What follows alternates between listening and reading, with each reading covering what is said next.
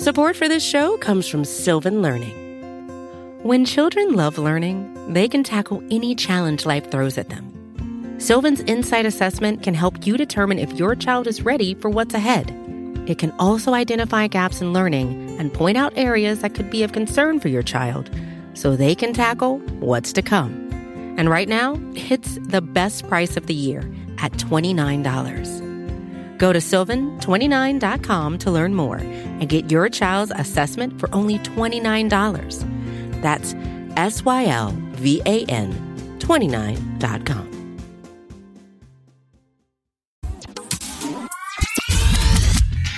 Which coast? Traveling east to west.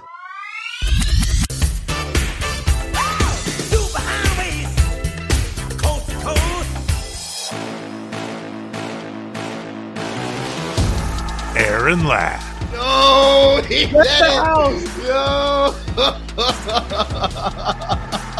Mark Gunnels. At the house on it. Chiefs coast to coast. Mahomes jersey today, or something. It's understood, man. Sometimes you just people they know what's up, man. What's understood doesn't have to be explained. There you go. There's the saying I was looking for. What's up, bud? Bro, I'm hanging on by a thread right now. I can't even lie to you. I don't know how you're alive right now. I can't even lie to you. It's barely. Shout out to 41. I was watching a live stream all the way out here in LA. I saw you interview Frank Clark, and I saw the Juan Thornhill one. Those are the only two I saw. Yeah, I got Sneed. I'm trying to think of who else came by. I was kind of at the end of the parade. I was kind of at the end of the parade route. So by the time they got to me, they were either a little too lit, or they were on the bus again and just ready to get to the rally. Yeah. I thought 41. I don't think 41. I know for a fact 41 had the best parade coverage, bar none. Oh, the coverage is amazing for people like me that are out of town. I mean, I felt like I was there.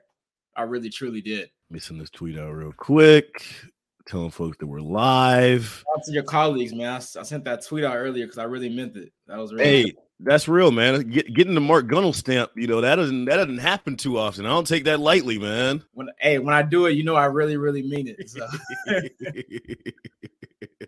It's a shame a kid from KC couldn't come back for the parade, man. I mean, I was at the Super Bowl, so I'll take that. You had to pick one or the other? Yeah, pretty much. And I think I would rather take the Super Bowl one for this time. But you know what? Is this just arrogant of me? I think there's gonna be more parades. So I'm very arrogant. I heard a lot of that. I heard a lot of that today. Another one next year. So folks were like, "Oh yeah, if I didn't catch it this year, but we'll get one in 1 or 2." I'm like, "Come on, really?" Super Bowl just come like candy, man. Kansas City's at that point already where it's like, I'll just catch the next one when it comes around. Like, really? Come on, y'all. Absolutely not. Chiefs Coast to Coast, episode 45. And what an episode it is, man. We're celebrating the world champion Kansas City Chiefs as they take down the Eagles in Super Bowl 57. Mark Gunnels was there. Aaron Ladd was there.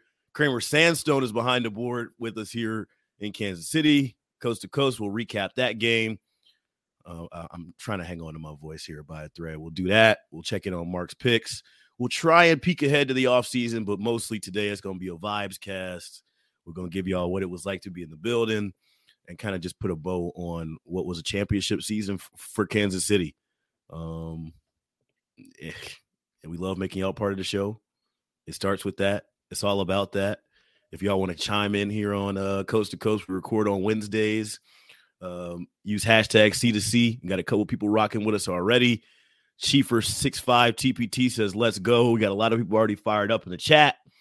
If you want to leave a voicemail, 816-514-1267 is our voicemail line. Let's make it a family affair today, man, because this is fun. This is one of those fun shows where we get to recap and have a lot of time and that kind of thing. And I even got some confetti for some people who leave some comments, leave some reviews on the podcast. I'll pull it out here in a second, but I got some confetti if you mention us on the podcast review. Anything else, Mark, before we get into it? Yeah, man. I mean, long season. We finally made it here, and Super Bowl champs. I mean, after all the dialogue throughout the year, after summer, trading Tyreek Hill, and then at the end of the day, man, Super Bowl champs 2 times in the last 4 years. I mean, like you always say, don't take it for granted. Don't take it for granted. Let's get into our game recap. Mahomes avoids, throws. He's a magician. Chiefs recap. I'm sure y'all know by now, but if you don't know, now you know. Kansas City Chiefs, Super Bowl 57 champions. They defeat the Philadelphia Eagles 38-35 out at State Farm Stadium in Glendale, Arizona. Whew, a tale of two halves. I mean, whatever you want to say, the Chiefs come back from down 10 points at halftime. Mahomes' final line is 21 for 27, 182 passing yards, and 3 passing touchdowns. Jalen Hurts, I want to give him his flowers now. This is not an Eagles cast, but we are going to give him his shine because he balled out and played very well at the biggest stage. I know he made a major mistake that ended up costing the game, but I thought there were some key plays, third down, making plays with his legs, avoiding the rush. He proved himself to be worthy of that stage, and Patrick Mahomes said as much. Post-game, 27 for 38, 304, 1 passing touchdown, and the first quarterback in league history to have 3 rushing touchdowns in the Super Bowl. Kansas City wins the turnover battle. Oh, no, they don't. Or yeah, they do. They did. They got the one takeaway, right? Yeah. Yep. So we'll get into a lot of different parts of this game, but let's start on a personal level before we kind of go dig into the X's and O's. This was your first Super Bowl, man. What was it like being in the building with all the celebrities, being on the field, you and Donna Kelsey right there neck and neck, and what was it like being in the building? Man, it was definitely a surreal feeling. You know, you always watch Super Bowl on TV, obviously, and you know, people always talk about how it's not really for the real fans. I didn't really sense that in the Super Bowl. I felt like there was a lot of like real diehard fans from both sides that were there. Yeah. You know, obviously celebrities were there, but I thought the real fans were there, and people saying they watched it on TV and said it was really loud from both sides. There was definitely more Eagles fans there, but the Chiefs fans definitely made their presence felt as well, especially in the second half. So yeah, man, it was just a surreal experience to be there live. I will say this though, and you don't really know it until you're actually at the game because you're at home, you're drinking or whatever, watching the commercials. Those TV breaks at Super Bowl there live are long, bro. Like, lengthy. I was like, are we gonna play football again? And it's kind of crazy because you think like it kind of ruins the momentum a little bit of the game. Because obviously the longest break to me was that the start of the game. It seemed like the guys were sitting at that coin toss position for a very long time. They had Donna Kelsey kind of doing her thing. Then after the coin toss, the guys were standing for a little bit and just sitting around. It was a lot of downtime for sure. Yeah, and then even when they're about to kick it off and they were like in position, it still took like another 3 minutes for them to actually kick the ball. So yeah, man, that definitely stood out to me. But overall, great experience, obviously. I mean, you couldn't draw up any better for my first Super Bowl being with my hometown team and then them winning. So just a surreal experience, man. Yeah, first Super Bowl for me as well. I mean, blessed to be there, blessed to be in the building. I don't take that for granted. It was real surreal to just be at the Super Bowl, right? And there's all these auxiliary press boxes. There's a media workroom outside. There's all these different credentials and stuff like that. To have a seat, to be in the post-game locker room is something I'll never take for granted. Win, loss, or draw. Of course, Kansas City ended up winning, which made it even that much sweeter. But it was the culmination of a full year's work on our end, man. I mean, you know, we've been doing this pod every week since training camp. We've been following the team every day. Seems like this whole year. These guys have been putting in the work, and so have we. So to be in the building. And then that whole week lead up, right? Like I got to Arizona on Tuesday. You're talking to fans every day. You're talking to player staff. You're talking to players. You're talking to support staff. I talked to Mitch Holthus for a long. I mean, just all that build up, all that energy, all that anxiousness of like what's going to happen when the game and the ball is finally kicked off. It was fun. I kept a lot of mementos. I kept some confetti for myself. Of course, I got the credential, bought some T-shirts, bought a game ball back there. Like I know, hey, if I never get to another Super Bowl, I want to enjoy this experience. And It was special, man. It was good to be in the building. Let's go to some X's and O's now. Very simple question here, and I want to get y'all's opinion on this as well, who are rocking with us in the chat. What are some of the biggest plays? Give me your 3 biggest plays of the game between Kansas City and Philadelphia in Super Bowl 57. We might have some overlap here. I know there's a few that everybody's going to point out to, but give me your biggest plays of the game, Mark. Well, obviously, you got to start with the Nick Bolton scoop and score, right? I think that's probably the obvious one that most people are going to predict. At that point, you're down 14-7. Looks like Aaron froze on me. Hopefully, he can hear me. Can you hear me, Aaron? You got me? Bro, that's my bad. I don't know what happened. I'm sitting here in the same position. That's crazy. Okay. Biggest plays for Super Bowl 57. And you said, well, obviously. Yeah. So obviously the first one is the Nick Bolton scoop and score, right? Yeah. That's probably gonna be the one everybody mentions for obvious reasons. At that point, you're down 14-7.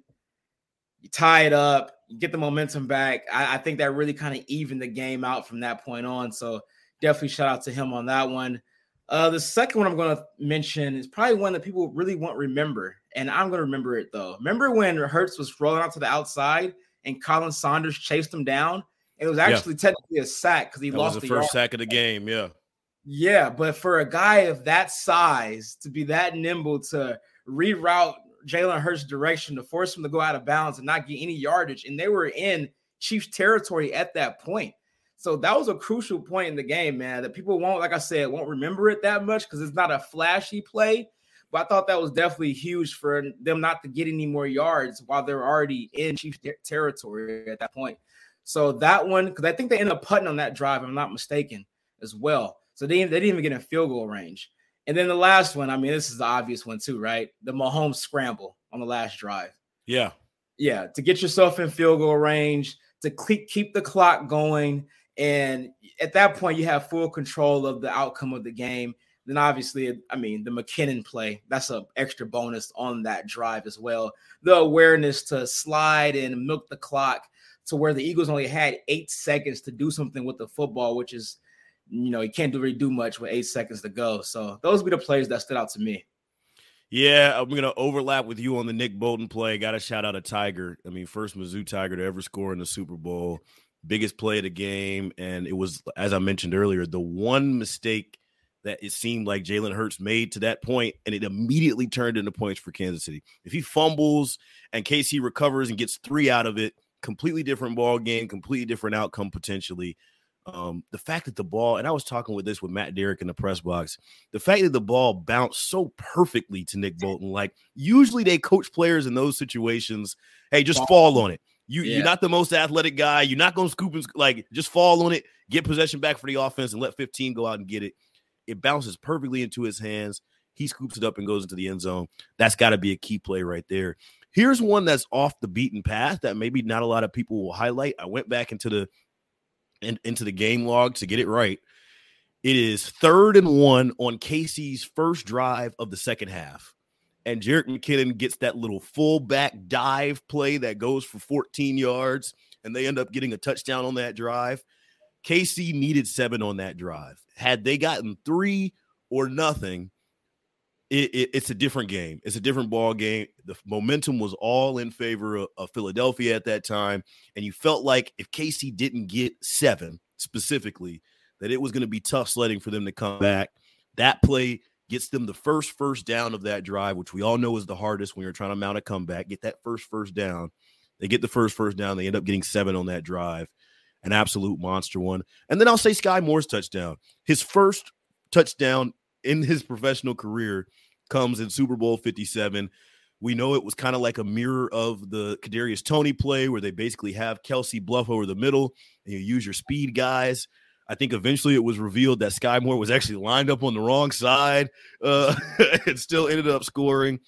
I think what's really cool about this question, best play, and I see a couple people in here chiming in with their best play. It could be a couple plays for Kansas City, Mark, really.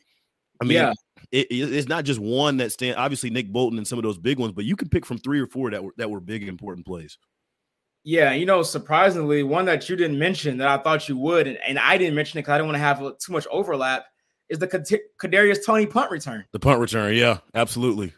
Yeah, I mean, that's the longest punt return in Super Bowl history. And he's been a guy that we've been waiting to see who's going to pop one all year, right? Because he dances so much. He's like getting north and south, right? And he danced a little bit, and then he finally went north to south, man. And that was a huge, huge play. So, yeah.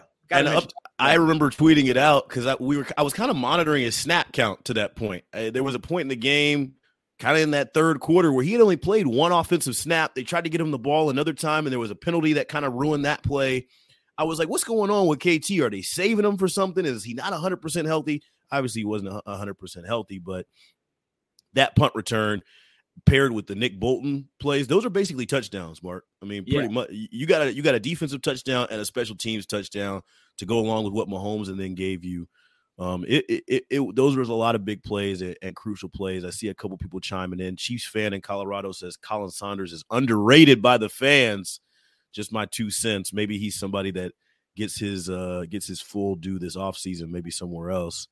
Have no doubt in the Chiefs' ability to run it back this time. Not as many moving pieces from Chiefs fan in Colorado. Nobody brings up the 3-pointer Harrison Butker missed. And let's hop in on that really quick. I don't have this on the rundown, but there's a lot of different stuff we can bounce around to. Did you like that decision to kick it there? I tweeted out something in the moment, but I want to get your thoughts. KC, I believe it was 7-7 at the time. KC was trying to go up 10-7, and Butker misses. Well, what were your thoughts on that decision? Yeah, so I mean, it'll be easy to do a hindsight 2020 reaction, but in the moment, I didn't have no problem with it. I think it was 4th and 3, I believe. You got a 43 yarder. I mean, that's an average kick for an NFL kicker. 42 yarder, yeah. Yeah, they should be able to make. And I mean, it's early in the game. I don't want to have to chase points, and then you look back and you don't get it, and you're like, wow, I wish we'd have those 3 points early on in the second quarter. So I thought it was the right decision. I think people only saying that because he missed it. In the moment, I don't think people were saying, let's go for it on 4th and 3. I don't think it was that type of situation for me. Yeah, we know how aggressive Philly is, and Sirianni's always going for it on 4th down. So when you don't go for it on 4th down or make what's seen as I won't say conservative move. Yeah. But Butker had been clean up to that point. Realistically, we come on this pod the last two rounds and said, we trust him again. We have faith in him again. He's shown us that he can hit it. The guy sent you to the Super Bowl. I mean, realistically, and it was a 42-yarder. It doinked off the post. 9 times out of 10, I'm usually the guy that's like, go for it. You got 15. It's 3 yards. In that situation specifically, I thought it was very early in the game. Let me get out the specifics here. First quarter, 4th and 3 from the Philadelphia 24. The operation looked good. Snap looked good. Hold looked clean. He just missed it, and ultimately you had to come back to him in the biggest point of the game, and that faith in him paid off.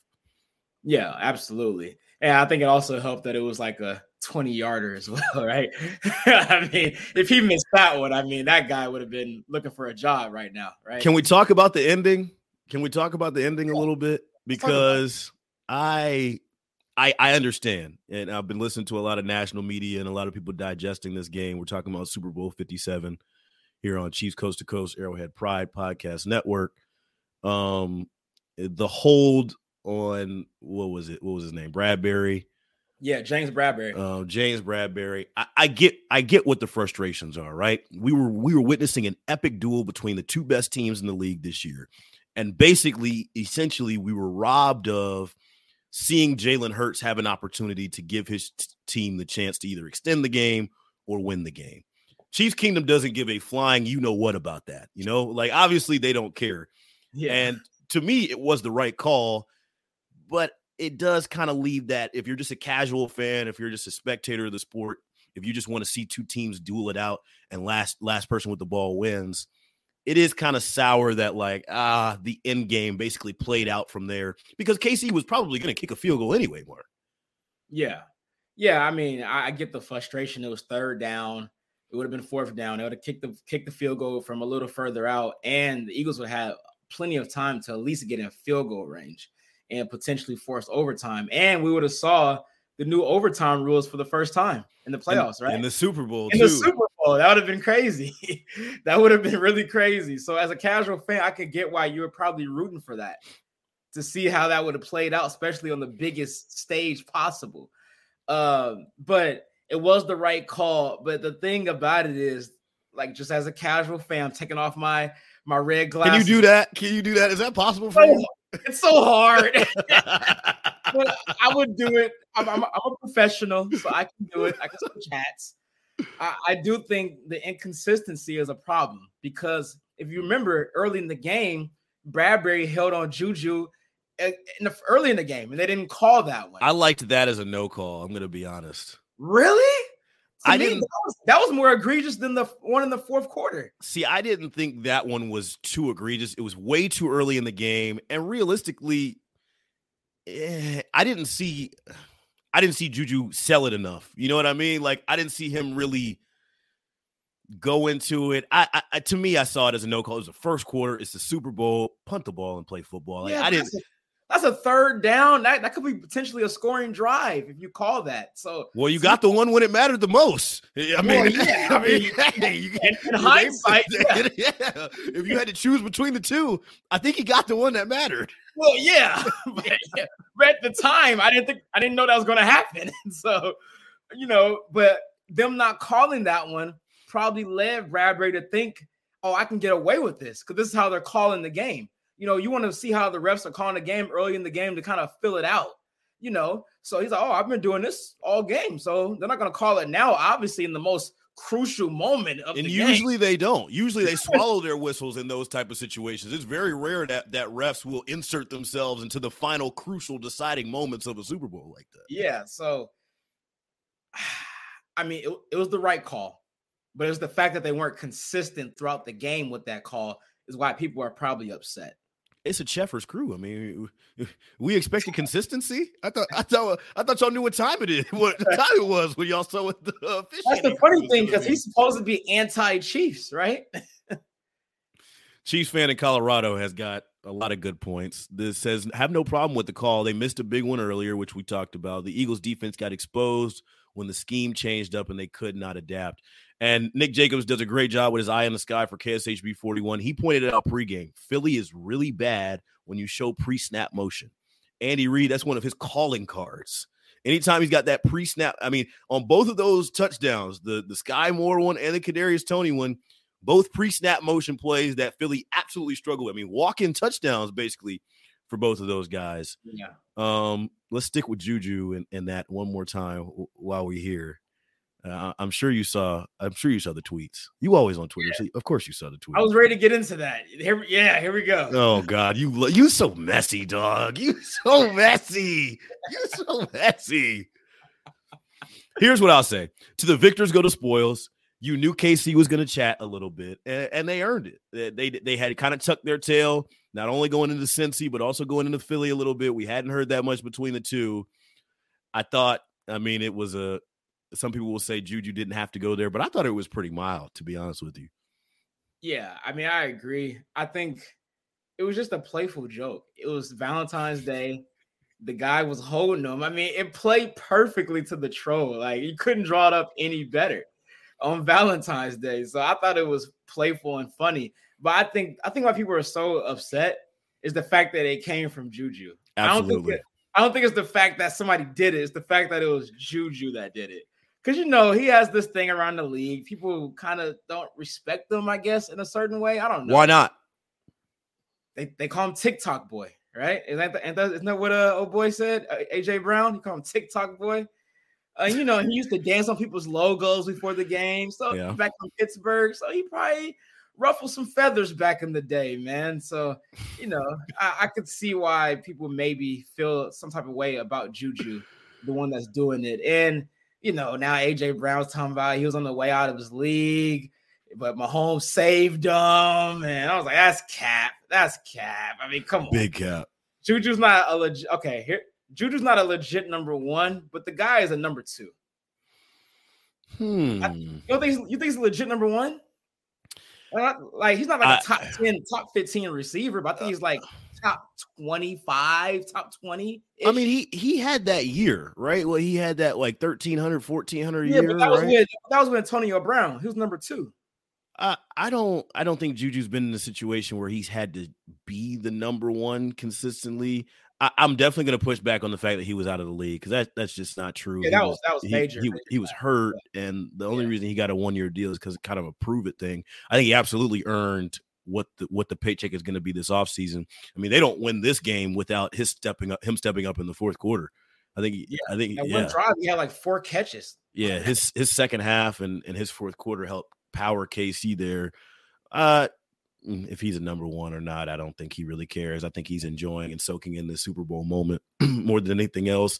And maybe that was a little sour grapes from the Eagles. These teams really hadn't been too spicy during the week, so it's natural that it comes after. And KC won it all, man. So of course they're gonna talk. I mean, that was pretty mild compared to what I heard from the team today.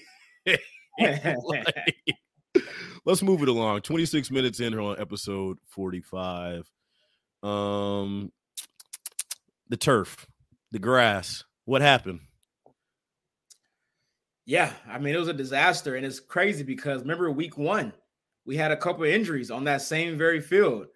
You had Bucker get hurt on that field. Trent you had McDuffie go down on that field. So you would think they had all this time to get it together, especially for the biggest game of the year. And it actually seemed like it was worse than it was when they played in week 1.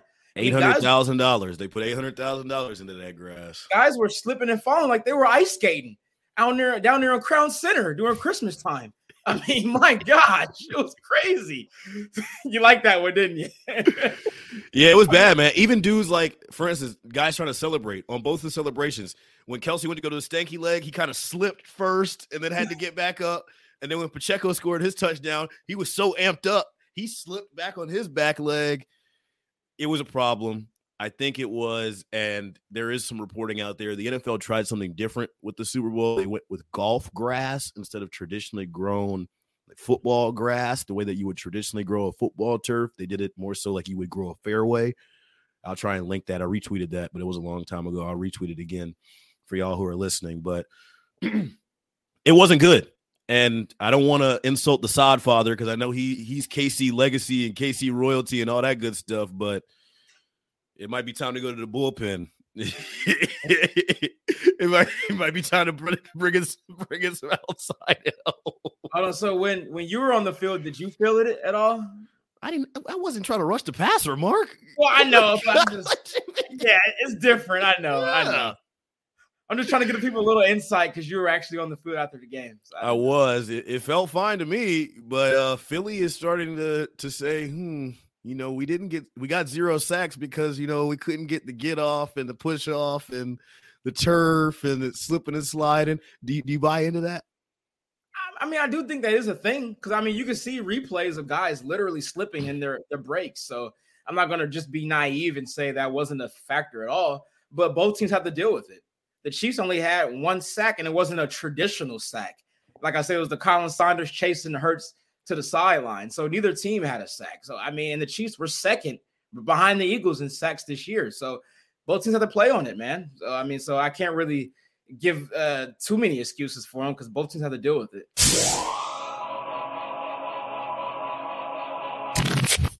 I hate this question, but this is a perfect question for you. Are the Kansas City Chiefs a dynasty? 2 Lombardi trophies in 4 seasons, Mark Gunnels. Or is it officially time to stamp them as a dynasty in this era of NFL football? No, I don't think they're a dynasty yet. I think they got to win 1 more. I can't believe you just said that. Yeah, they got to win 1 more. Why? To me, 3 just feels like the standard. Like in 3 in about 6-7 years, I would say. So they don't have to win 1 next year, but within the next 2 years, if they win 1, I think they're a dynasty. I mean, we've seen a lot of teams win 2, right? Like even the Giants, right? When they beat Brady, they won 2 in, I think, 5 years. Nobody called them a dynasty. Thank you, Kramer. That deserves a big screen treatment. What? Yeah, so I mean, the Giants, they won 2 in like 5 years, and nobody called them a dynasty. But the difference is, though, if you make the argument, the Chiefs have been the 5 straight AFC Championship games. So it depends on how much value do you put on that. But at the end of the day, to me, what ultimately matters is winning the actual Super Bowl. So You got two. If you win one more, then I will feel comfortable at that point calling them a dynasty. Yeah, I just don't really love this conversation because dynasty is an objective term, and really it's determined by what you qualify as a dynasty. Some would qualify 5 straight AFC title appearances as a dynasty. Some would qualify, 2 in 4 years as a dynasty. Like, it's tough. My answer to this is yes. I think anytime you have 15, you're going to be in championship contention, and anytime you're in championship contention consistently, you're going to be considered a dynasty as far as my view is concerned.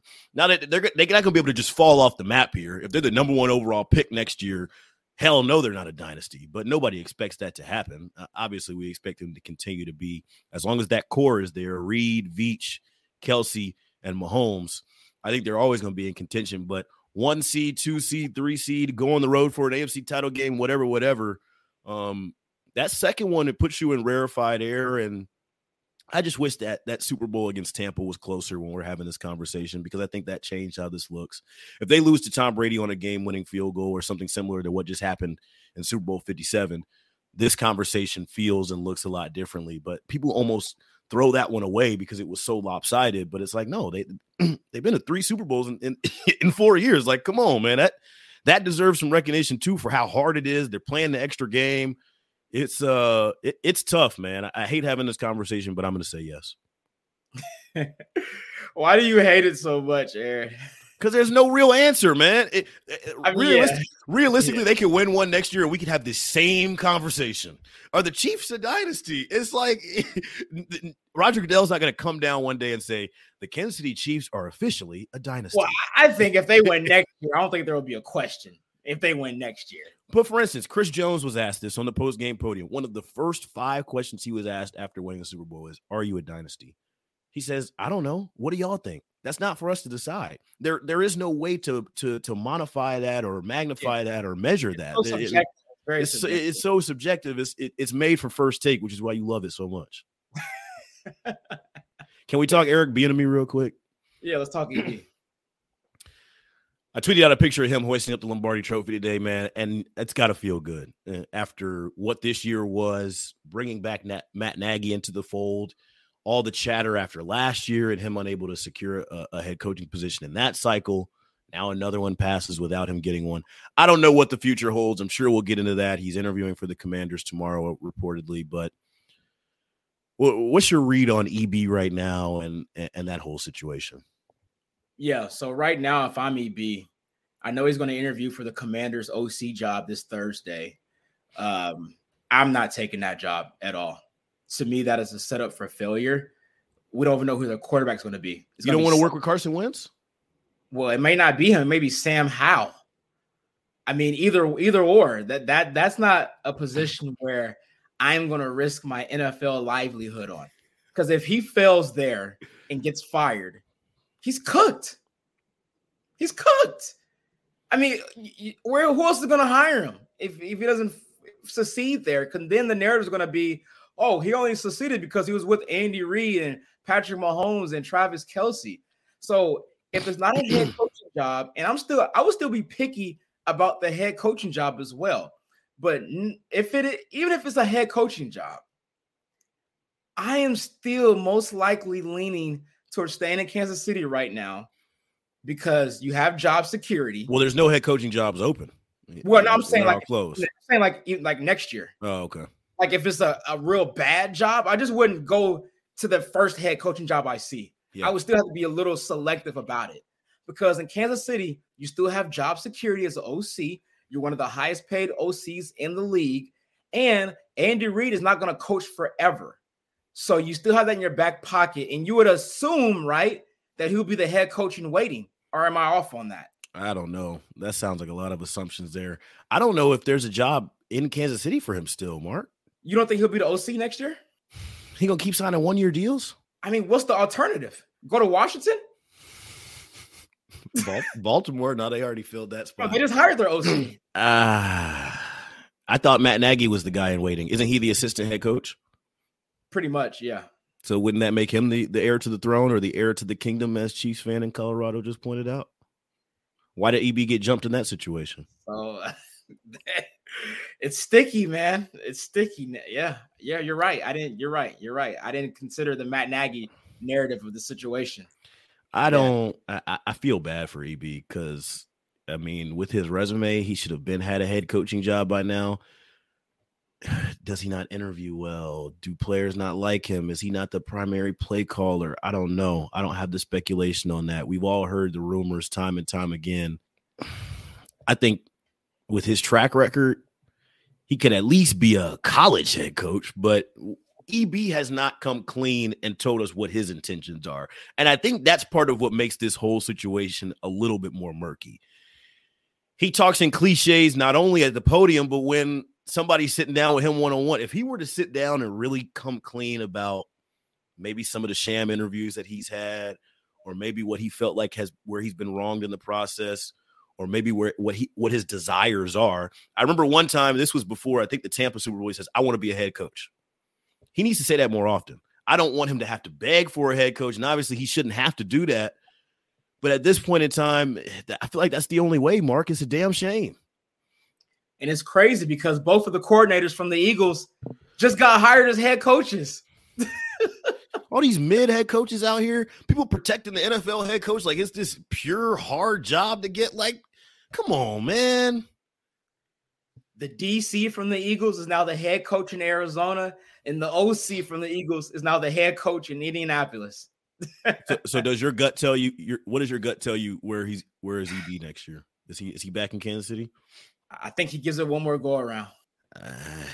I mean, it's either that or you take the OC job in Washington. That's just not a good alternative for playing for me, man. What I heard around the Washington thing, and please don't call this reporting because it's not. It's just hearsay. But Ron Rivera has a clock that's ticking, and he could potentially be the heir to the throne there after being the OC for 1 year. Okay, and now if that is accurate, then that's not a bad. That's a lot more admirable situation for EB at that point. But also, and this will be the last thing on EB, because I see some more comments in here talking about play calling and all that. When Andy Reid gets on this post-game podium at the Super Bowl and says Eric Bieniemy called all the plays that made us tick down the stretch, why don't we take him at face value for that? Why do we think Andy Reid has an ulterior motive when he says things like that and he says he wants to hype up his guy? And I mean, like, if you look at the celebration video, when the clock hits 000, Andy Reid hugs two people right away, Steve Spagnuolo and Eric Bieniemy. Like, yeah. Why do people people will believe a fake article that got posted to a random website last year more so than they'll believe the words of the Chiefs head coach? I don't get it. I don't get it. Yeah, it makes no sense, man. It really doesn't. People just have their pre-notions. That's what it is. It's hard for them to veer off from that, from what they already believe. So it's unfortunate, man. It's very unfortunate. Okay, we got through the grass. We got through Bieniemy. We're rolling along here on episode 45, a celebratory episode talking about our world champion Kansas City Chiefs. Before we get to the offseason preview, let's talk about the parade. I know you weren't out there, but you watched it. I was out there. Did we touch on it a little bit? I know we touched on it a little bit earlier, but do you want to go in depth? Yeah, we're good. Let's go ahead. Yeah. Let's go to some sound that we have from today's parade. Patrick Mahomes talking about some of the noise he heard preseason. This season, the AFC West said we were rebuilding. I'm gonna be honest with you, I don't know what rebuilding means.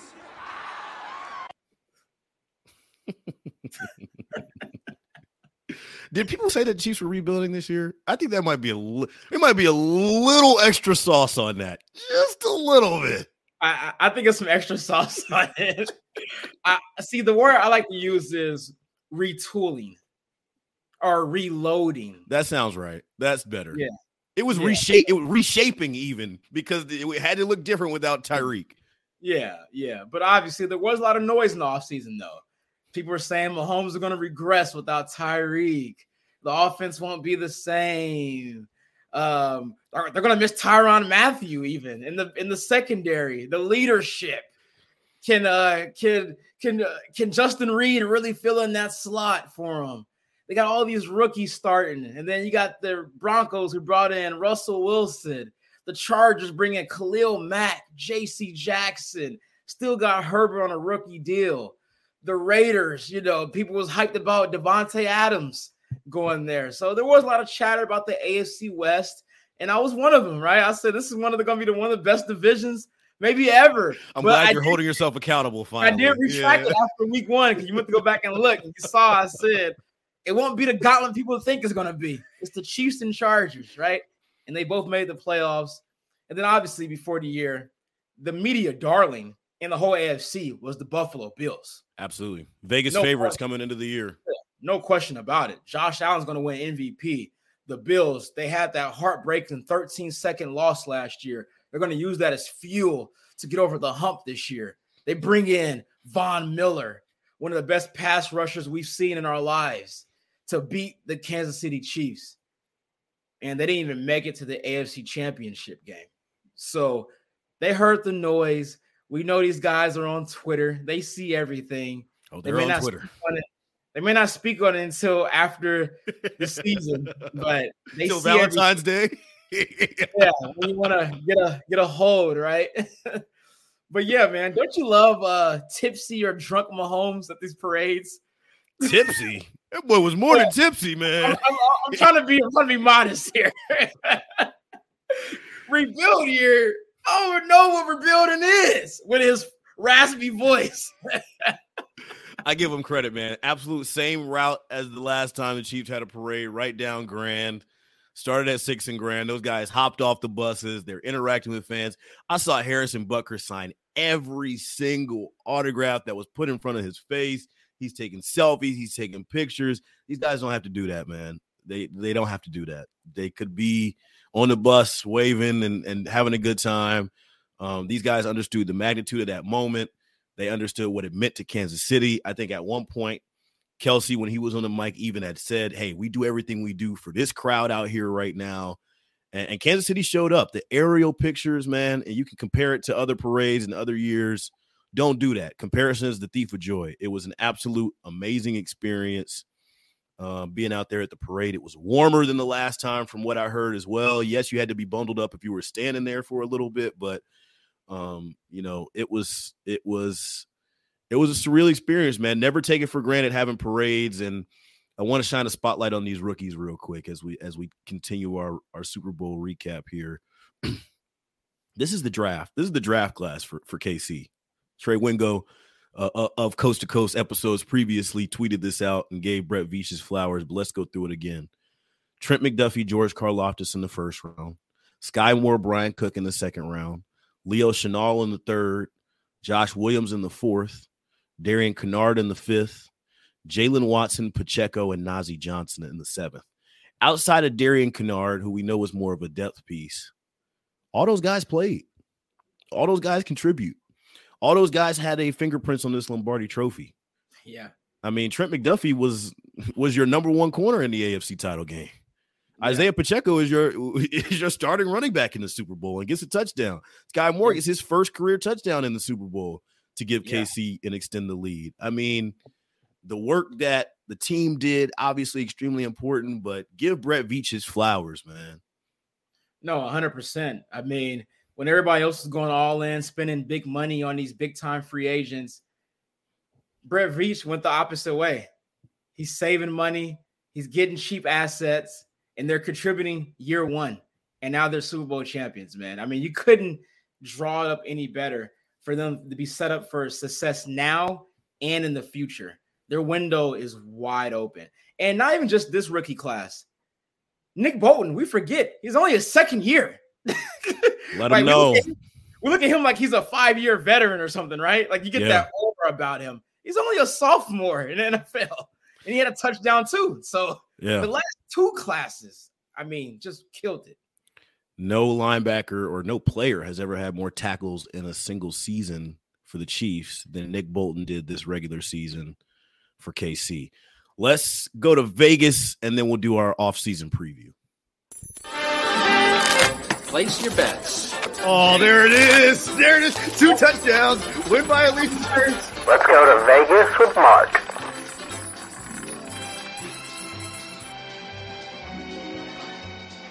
Chiefs fan in Colorado says Kadarius Toney, too. We're talking about pickups. I mean, got him for a bucket of balls. And he comes in and makes one of the biggest plays of Super Bowl 57 for KC. Really cool stuff. We'll get some more of your comments a little bit later in the show as we put a bow on Super Bowl 57. Let's put a bow on Mark's picks as well. He gave you 3 Super Bowl picks, and 2 of them were winners. He took the Chiefs money line. He called it. I think we both called it. I think I said Chiefs by 3. I hope y'all listened. That was a winner right there. He also said that Kelsey was going to score, and that one cashed easy. I mean, if you had Kelsey half a touchdown, I mean, you were living life because that happened. That happened on the first drive. That's easy money. And then the Pacheco, your last pick was Pacheco receiving yards at 15.5. Didn't have a catch in the game for Kansas City, but 2-1. How do you feel about that? You got to feel good, right? Yeah, I know overall I still finished under 500. So disappointing year in general. You're so hard on yourself. Let's say this though, like if you weren't following all year, you just tell me like for the first half of the year and you just gave up, you still were a winner.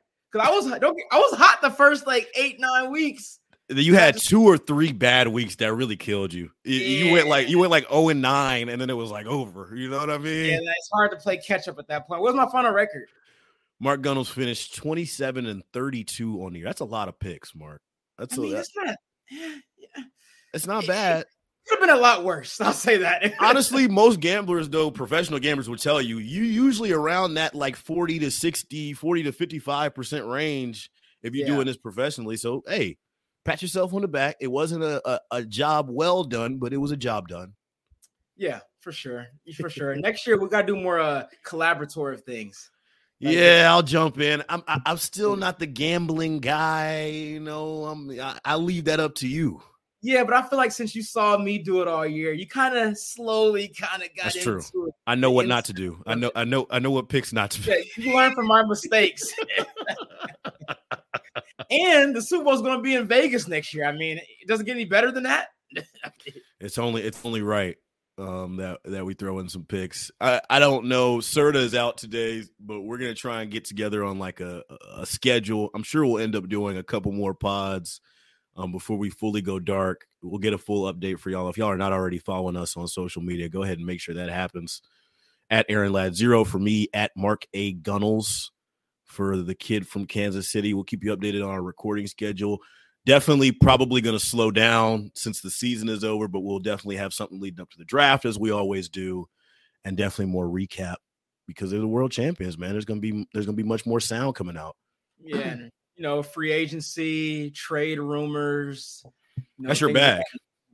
Yeah, it's my time of season now. Go ahead and give us now. Don't go overboard. Leave some meat on the bones a little bit because the Super Bowl parade was today. Don't kick these guys out of Kansas City just yet. But who are we watching entering this offseason and free agency?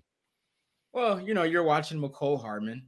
Obviously, unfortunately, he couldn't play in the Super Bowl. Really curious to see how they go in that direction as well as Juju. The receiving room in general. MVS has an out, but they'll probably keep him around. Juju's a real free agent, so I was curious to see what happens there. I do think they would like to keep him, but the price would have to be right. And then obviously Chris Jones. He's in line for a big payday. So it's going to be curious to see how that dialogue goes. Some people think they should maybe trade him. They do the whole Tyreek Hill thing and don't pay him the $30 million a year, whatever he's going to be worth. So we'll see. I'm not going to give my opinion on it yet. I'm gonna enjoy this for right now. I want to ask you this, though, at the parade, when Kelsey was saying, nah. Were you in the crowd doing it? Well, Andy Reid said Master P was one of his favorite rappers. That's right there on brand. I want to get in on this free agency conversation because, yes, we have to have it. I know the parade was today. A name you didn't mention was Orlando Brown Jr., and he was a guy coming into this year. We were all eyes on when is he going to report to camp? What's going to be the price tag? Is he going to sign his deal? He turned down what? How much? He thinks he's a franchise, yada, yada, yada.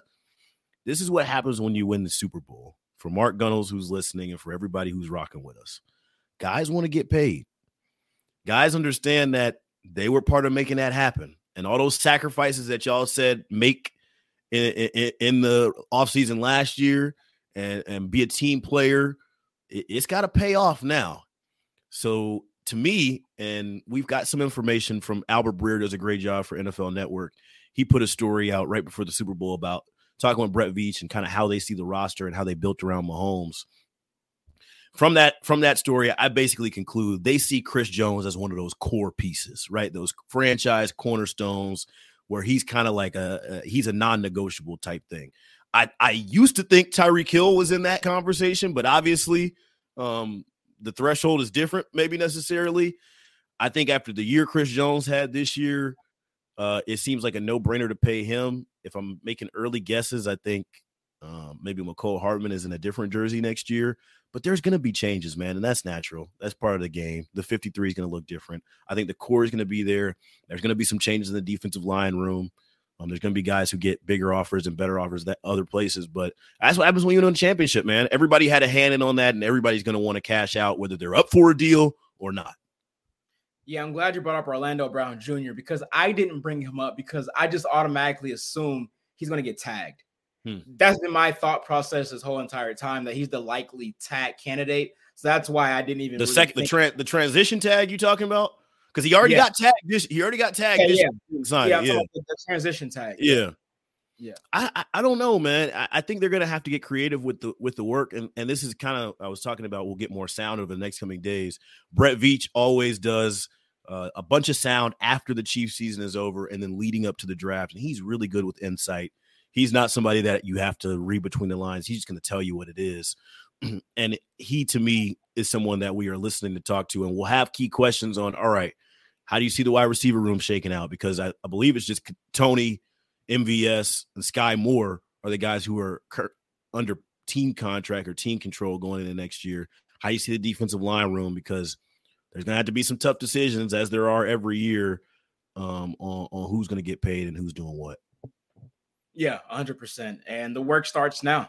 You know, for fans and everybody else, it's time to party still all week. But trust me, Brett Veach is in the war room right now, talking to his scouts, seeing who to draft, looking at free agency, trying to figure out how he's going to finagle this money around and make everybody happy. So, yeah, the party now, but the people in the front office are back at work tomorrow. Trust me. Let's take a couple questions before we get out of here. The first one is from Chiefs fan in Colorado. Once again, EB will get the OC job for the Commanders. If he does, do you see Matt Nagy taking over in Kansas City as the offensive coordinator? Oh, yeah, absolutely. Absolutely. I would agree with that. And I still think it's going to be a play caller by committee type situation, even if he has the title, so to speak. Maybe a performance-based contract for Orlando Brown Jr. That's from Chiefers65 TPT. Yeah, I mean, it just all depends on, to me, what happens with Chris Jones. That's the first line of work, I think. First domino to fall. 100%. You have to figure out that domino, and then everybody else falls in line. So, yeah, we'll see, man. He definitely helped his case in the Super Bowl, not allowing any sacks against the best pass rush in the NFL. So that's definitely something him and his agent can come to the table and talk about. And he was pretty clean in the entire playoffs. So he definitely has an argument to get paid this offseason. Draft is in KC. You pulling up? I'm there. Pick 32, the Kansas City Chiefs, world champions, hosting the NFL draft. Can't wait, man. Oh, my goodness. It still doesn't feel real. Maybe I'll have the epiphany moment this week where it's like, damn, I just covered Super Bowl. Great. Yeah.